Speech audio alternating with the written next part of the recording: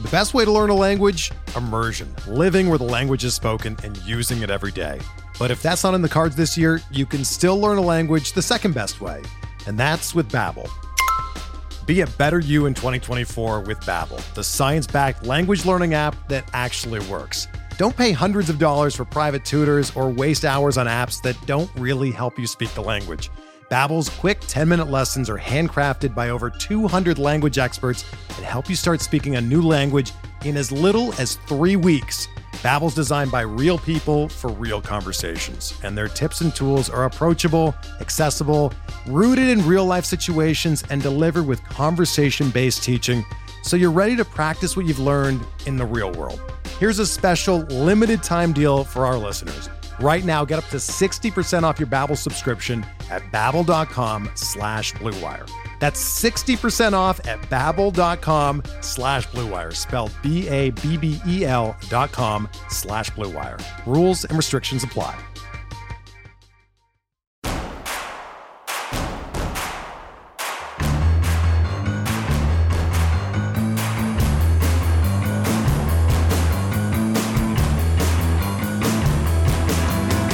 From your favorite source for Chicago White Sox talk, delivering news, interviews, analysis, and more. This is the Sox Machine Podcast with your hosts, Jim Margulis and Josh Nelson. Thanks, Rob, and welcome to the Sox Machine Podcast. I'm your host, Josh Nelson, and it's January 11th, 2024. And this episode kicks off the vacation shows. Yes, I am away from Chicago, visiting New Zealand and Australia for the first time. Really looking forward to this trip with my wife as we get to explore new areas of the world together. While I'm on hiatus, I pre-recorded episodes to help keep you, our faithful listeners, entertained. I'm sure the Chicago White Sox will make some major news while I am away. That's usually how this works. And I promise we'll podcast about those moves when I get back. For those major moves, read Jim's coverage on SoxMachine.com. Now, while I embark on a 17-hour flight from Chicago to Auckland, New Zealand, I plan on downloading all of the shows and movies that I've wanted to watch. I've got plenty of time to binge, and I don't sleep well on planes. One recent film I watched is the story of Mike Veeck called The Saint of Second Chances. For Chicago White Sox fans, especially those who grew up in the 1970s, this film is a must-watch. It begins with how Bill Veeck bought the Chicago White Sox despite being underfinanced, and convincing his son to help him run the team. The film takes the viewer on a voyage through the 1977 White Sox season, the Bard's Room interactions down in the depths of Old Comiskey Park, invention of the luxury suites, and of course, Disco Demolition Night, which ends Veeck's tenure as Major League Baseball owner and forces Mike to find his own path back into baseball. Eventually, Mike Veeck finds his place within the baseball world and bringing his family into the business. Playing Mike Veeck in the flashback scenes is Charlie Day, famous for starring It's Always Sunny in Philadelphia and voice work in the Lego Movie and recent Super Mario Brothers movie, he's Luigi. Join us to discuss the film, his family's legacy, and what's next for the Veeck family is a first-time guest of the Sox Machine Podcast. It's none other than Night Train Veeck. And Night Train, thanks for coming on the show. Josh, thank you for having me. I feel like this has been a long time coming. Long-time listener, first-time caller, and you can see here it's close to my heart, so I appreciate it. Thanks for having me on. What was it like participating in the filming of Saint of Second Chances? It's hard to describe. I guess I'll try and do it in my less radio voice as you've tailored this. You sound fantastic, by the way. Well played. Thank you. I'll try. It's a wild ride. It's something that the people that have seen it and the rest of the country, even world, which is a mind-blowing thing to say, become a lot closer to you and know a lot more. So it's a very intimate process, and it's a very intimate moment to be able to share, and quite frankly, lucky. So I guess I'll kind of start with that. But you get a phone call one day from somebody that's on behalf of a production company who knows somebody who knows somebody who knows somebody who Netflix and all that stuff, and here you are, and telling the story primarily my dad's life, but all of our lives. And it was a really humbling, wonderful, magical experience to be a part of that. What was it like when you watch the film and you see Charlie Day playing a younger version of your dad? I couldn't believe it. It was at first. It's really funny. So at first, I didn't quite see it, and I guess that's why I work in sports and casting directors work in casting directors.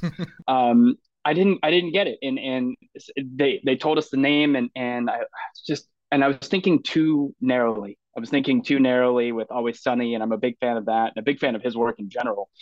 But then I Googled him, and like the fourth image in at the time, I looked at him and just thought, oh my God, that's my dad in his like mid late 30s. This is unreal. I totally get it. So it was surreal.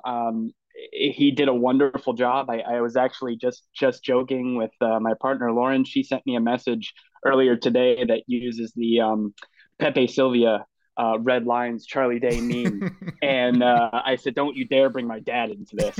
Um, it was wild, and I think it was even more fun listening to my dad and watching him find out who Charlie Day was because he didn't know. So all of a sudden you've got this guy who's tremendously talented, tremendously funny, being you on a screen, which is unreal, and then in kind of a new dimension, and a new I guess side of him. And so it was really funny, and I love the fact that my dad had no idea who he was because he got to then unlock that box and see. The family business is hustling. And I like how your dad puts it. It's creating street theater, and let's just call it on a sports playing field. He says on a baseball diamond, but as we go further along this interview, podcast listeners, you'll soon learn that it's more than just baseball now with the Veeck family. Night Train, why did you get into the family business? Oh, that's a good one. I don't know. I suppose we'll probably need uh, me dressing up as my dad to really describe that adequately. No, I think at first it was just complete immersion.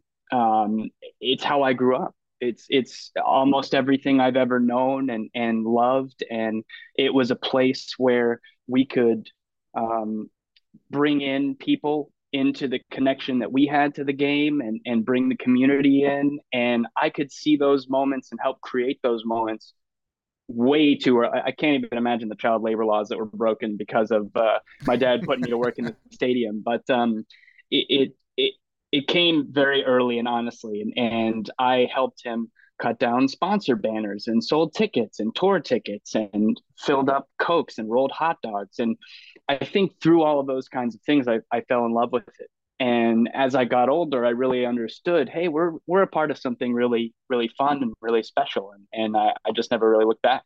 And one of the big parts of the film, White Sox fans, especially early on, is walking through Disco Demolition Night. And out of all the commentary about that particular night, I enjoyed in how the film walked through and how the idea came to be, the execution of the event, how quickly things got out of hand, what the experience was like on the field. They have behind the scenes footage of what was going on inside the stadium, and of course the aftermath, and how your dad shares the story, Night Train, that he wanted to quit that night with the role of the Chicago White Sox, but your grandfather wouldn't let him quit.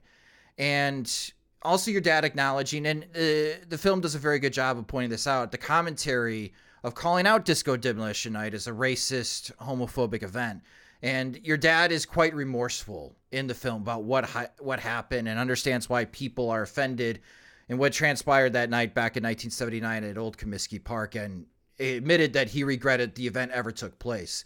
But you still see Disco Demolition shirts. And this upcoming season, I know somebody somewhere out there is going to celebrate Disco Demolition Night's 45th anniversary. Has your dad given you advice or parted any wisdom that you don't have a Disco Demolition event in your career? Yeah, that's a really good question. I guess it's a funny one because at the end of the day, I agree with you, and I'm really glad uh, that you mentioned this because it's complicated. There's a lot to it, and there's old interpretations and new interpretations and both, and looking back on history and those kinds of things. So I think, in terms of Disco Demolition itself, I think there are elements there that can be taken into the new age. And it's the first thing that I think any person that's ever interacted with me professionally, it's the first thing that everybody asks is, when are you going to do your Disco Demolition night? And I'm like, I don't know if that's the best idea. But at the end of the day, it was a guy, a father, a son trying to draw people for his dad. That's all it was. And I think the other things that came from that, which he is remorseful for, is the offset, the cascading effect. And I didn't need too much time to understand that event ruined a lot of things, and hurt people in all kinds of different ways. And so I think I kind of got the message real quickly. But it was an Yeah. interesting and um, kind of fun part of the team's history and his history. And so I think when he and I talk about it now, um, it's making sure that when you are thinking about these kinds of things, that you're thinking about them from a holistic perspective, and a diverse perspective. I think, that idea doesn't necessarily make it out of some rooms if there's somebody in the room that can tell you, hey, think about it this way, and understand that there are other people that'll be impacted in different ways, and will see this differently. And I think that that's really important. And it was really a profound moment to have him, say that to the wider public, and quite frankly to me.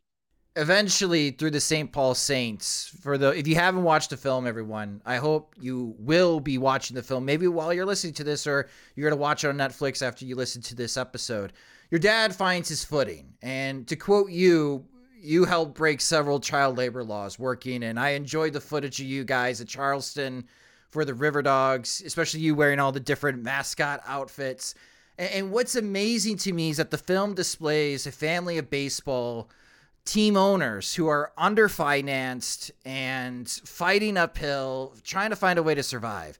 But then your dad keeps buying minor league and independent teams, and it got me thinking, Night Train, that this business model that your family has developed, not only is it excellent in building a fan community, a diehard fan community that supports its local team, but it must be successful business-wise if you guys continue to expand, because look at the St. Paul Saints now.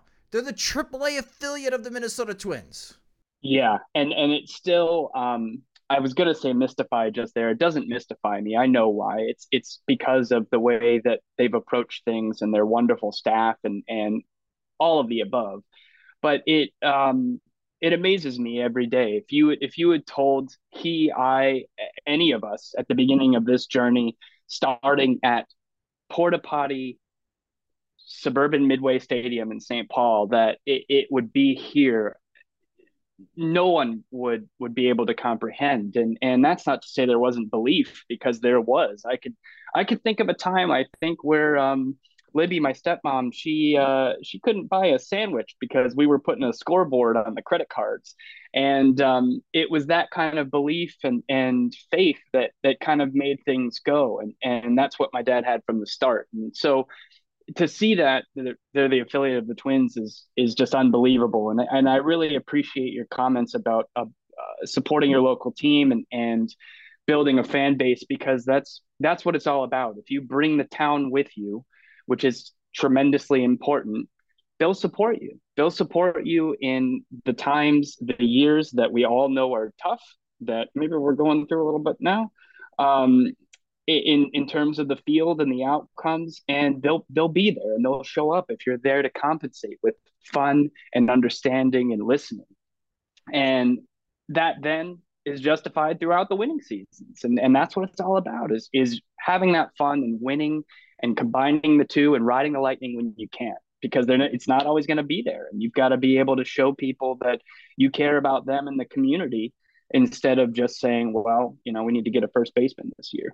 What a great segue to the next topic I was going to ask you about, because you worked for the White Sox from 2010 to 2016.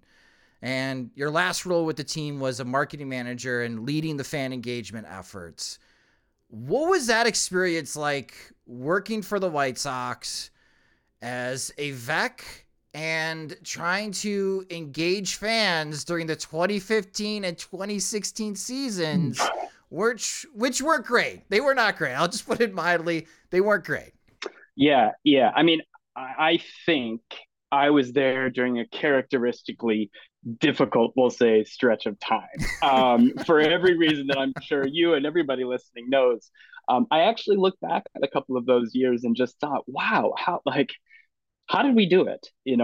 One day you walk out and Chris Hale's cutting up your jerseys, and the next day there's a fire that's taken your merchandise that you were supposed to get out to fans, and it was an unbelievable experience. But I totally forgot about the fire. yeah, Oh my gosh, yes, the fire. That made my life different. But it was surreal and it was wonderful. I loved my time there, and I loved being able to do this in at a different scale, obviously in a town that I love and continue to love, and it was a lot of fun. And the major leagues are different, the minor leagues are different, but it's all the same thing. And quite frankly, the minor leagues are a bit like the chemistry set, and so I could bring a little bit of that to the major leagues, and bring some of those ideas up that maybe might help. And there's some quick wins. So it was a wonderful time, and thankfully, because it was a little bit difficult on the field, we could experiment a bit, and I think that that's really important in those years. So I loved it. It was also a pretty funny conversation between Roger Bossard and I, where I apologized for a couple of things that happened in '79. That was a bit surreal, and then just walking around the organization, and there still being people there that did have interactions with us or did know members of my family, and finding those around day to day. It was really fun. Well, you still keep in touch with what's happening regarding the White Sox, and Oh yeah. Yep. you hinted at it. Fan morale is pretty low at the moment. What have you found in your experience working in baseball and other sports as well with fan engagement that's key to keeping the fan community from growing apathetic? Because that's kind of what we're running into at Sox Machine, even our partners from the 108, when we are doing these fan community events, especially in 2024. Like, we have to keep people engaged. We're getting a lot of, I'll meet you guys up, I'll attend your events, I'll still listen to your podcast, but I'm not going to watch the White Sox. You're going to have to do that for me, and I'm not going to go to the stadium. Like, for someone that's in this business, like, how would you try to tackle this particular issue that the Chicago White Sox are facing this upcoming season? Yeah, it's no small question. So I don't take it lightly, and we'll probably miss something. But and shout out to Sox Machine, of course. Shout out to the 108 guys. I love what they're doing. I still very much interact with them, and I think those are little pieces and threads that are the lifeblood, of the fan base. And I think the first step to this is recognizing that that's the case, and recognizing that the people that are around now are the people that are going to care. And apathy is death. I negativity and disappointment and criticisms and feedback, those are all real parts of it. And you got to kind of sift through the noise a little bit sometimes, but it's apathy that really scares me. So in these times, much like I was talking about earlier, is it's important to push the envelope a little bit, to try a little bit, to recognize and acknowledge where you're at, and understand that people know that, and not engaging with that, I think, is only going to make things more difficult. And then try then to build out from there. So start to look at your game day experience, start to look at them from the couch to the couch again, and bringing them back out to the game and making it compete with anything else, the movies, the beach, whatever it is. That's what we're competing with. That's our real competitors there. And getting people to the stadium in these times is part goodwill of what you've built up in the previous years in the history of the team, and being able to continue to show that over the years, and being able to continue to build that so that when times are tough, like right now, quite frankly, you're able to say, listen, you've been here, turn on the rewards, turn on the experience into a new iteration of whatever that is. Not to say it hasn't been happening, but to say now's our time to really show people, hey, we hear you, we see you, our ears are open, and we're going to work on getting through whatever this means. We're driven by the search for better. But when it comes to hiring, the best way to search for a candidate isn't to search at all. Don't search, match with Indeed. Indeed is your matching and hiring platform with over 350 million global monthly visitors, according to Indeed data, and a matching engine that helps you find quality candidates fast. Ditch the busy work. Use Indeed for scheduling, screening, and messaging so you can connect with candidates faster. Leveraging over 140 million qualifications and preferences every day, Indeed's matching engine is constantly learning from your preferences, so the more you use Indeed, the better it gets. Join more than 3.5 million businesses worldwide that use Indeed to hire great talent fast. And listeners of this show will get a $75 sponsored job credit to get your jobs more visibility at Indeed.com/Blue Wire. Just go to Indeed.com/Blue Wire right now and support our show by saying that you heard about Indeed on this podcast. That's Indeed.com/Blue Wire. Terms and conditions apply. Need to hire? You need Indeed.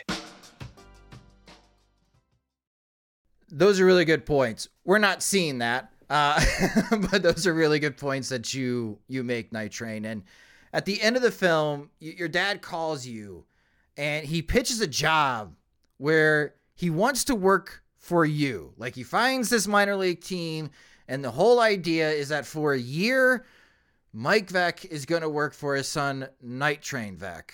What was that experience like, bossing your dad around? Well, I don't think I could do that if I tried. We're very similar in that regard, and I think that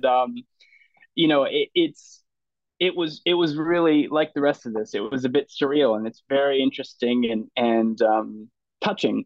Really, it was touching to hear that, and the faith that he had, and the consciousness and the realization that, hey, another one of us is in the game and has loved it and will love it as much as everybody else will, was really a big deal. And it hit me. It hit me, right in the heart, as the rest did. And I'll try probably until the day either one of us or both of us die to boss him around. But I think that if and or when that does happen, it'll be a really fun time, and I think that he can experience all the wonderful things that I experienced for so long in working for him in several clubs. And so I think to be able to do that, I'm not one yet, but as a father, I've got to imagine that's probably a pretty wonderful thing. So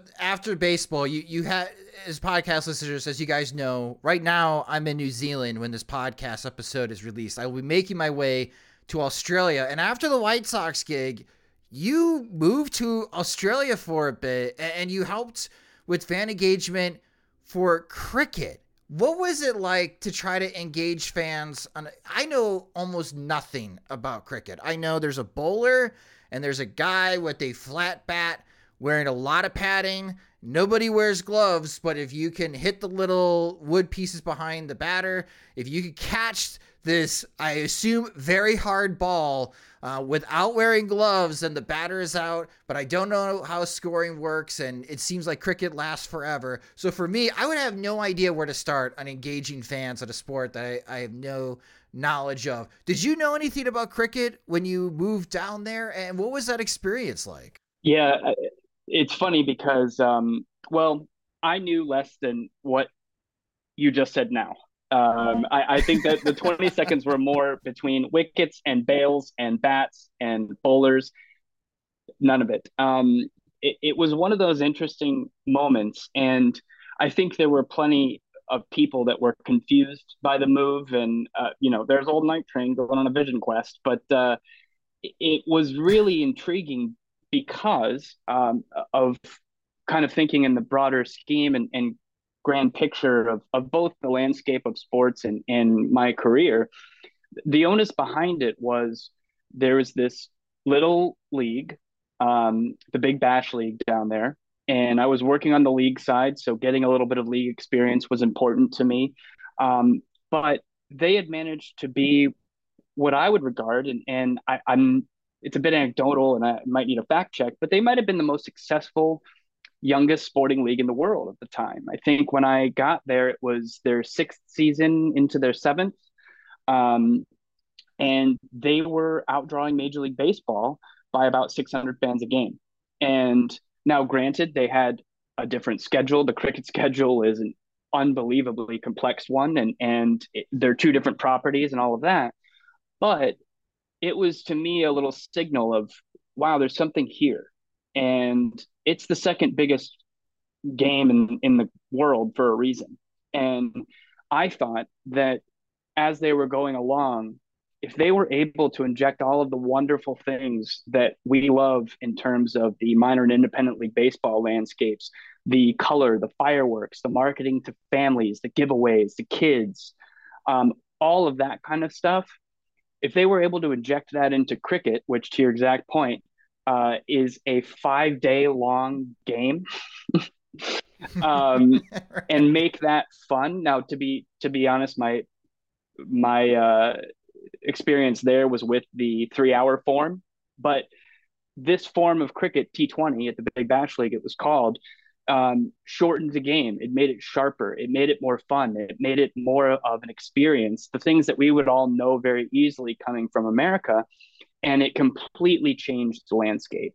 And it brought in new cricket fans, and it brought in families, and it brought in people looking for that entertainment and community aspects as opposed to just going for day one or day two of a test match.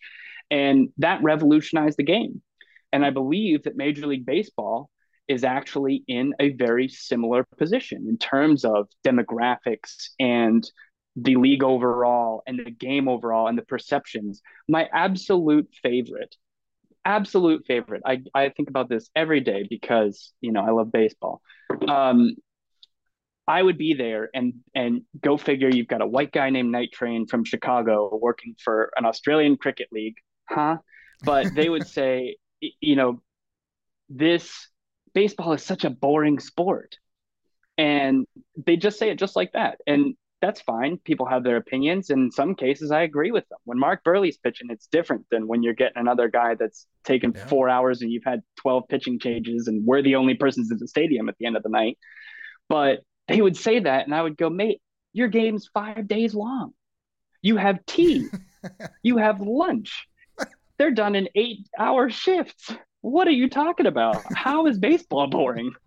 So I thought it was an interesting tie-in to where the game was at and the perception of the game. And I thought that if I could get a few of the things that they're doing to make a game that with such history and that's been around for such a long time, and to make that different and to refine it, to bring some of that back here would be a really wonderful thing. Well, before I let you go, with that international experience, it was just recently announced by the Larne Football Club in Northern Ireland that the Veeck family will become part owners of the club. So for soccer, football fans, again, Larne is in Northern Ireland. It's part of the Northern Ireland Football League. They won their league last season, and as we're recording this, they're doing very well in the 2023-24 campaign. They're currently second place in the standings. Again, as we record this episode. Okay, Night Train, how do you go from minor league baseball owner, independent league owner, to being part owner of a Northern Ireland football club? Yeah, it's one of those left turns that comes in life, and we're pretty good at taking them, I think. And we got a phone call from a friend of ours that had a friend that was in the league, and had a couple of meetings with them. And as we went along, similar to cricket, it just had this feeling of community and um, just rabid fandom. And people loved this club. And it's got an unbelievable story. And soccer is the world game for a reason. And when we look at something in America or in sports here, most of the time, hey, it's 50 years old. Cool. Hey, it's pretty old at 90. They're pretty old at 139. Yeah. and it only gets older from there. And so to see their story from a condemned stadium to drawing 50 people a game to our partner now and current owner, Kenny, coming in and literally breathing life into it and revitalizing a team and watching the community get behind that and support that and come up from, I hate to be, a bit dramatic, but come up from the ashes and then win their first title last year is unbelievable. And that being able to be a part of that ride is something that doesn't happen very often. And it felt very much like the beginning days of the Saints. And it felt very much like the beginning days of something special. So decided to seize the opportunity. It's also in a wonderful place. Larne's a great town in Northern Ireland, and it's a part of the world that you don't often get to see. And I think that being able to combine again a little bit of life and a little bit of what we love to do, it makes for the perfect canvas. And they're in a really good position to start to branch out and have some fun with their team in their town. So how do we get a Larne versus Wrexham friendly match scheduled? Because, you could make it a Always Sunny in Philadelphia reunion. You could have Charlie come in, represent Larne. Obviously, Rob's going to be there to represent Wrexham. Like, how do we make that happen? From your lips to whatever God there is ears. If anybody's got an idea or wants to help me, sign me up. And I think that we could get Charlie, aka my dad, and my dad on our side, and we could have a thing about it. But if anybody's got a line in or wants to help the campaign, I'm all ears. That would be fantastic. Well, best of luck with Larne. Best of luck with the minor league teams. And you can follow Night Train on Twitter at Veeck as in Wreck.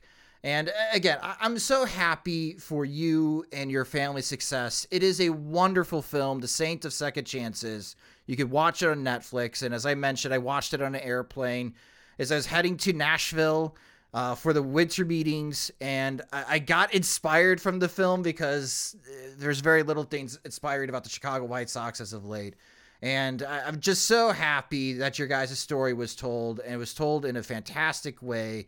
And in a certain way, Night Train, it kind of rekindled my love for baseball, that it does remind me that it is more than just the data I'm analyzing at a baseball savant and try to make sense of why the White Sox keep signing ex-Kansas City Royals players. That it is a game, and it is meant to be fun, and it's meant to be enjoyed in person.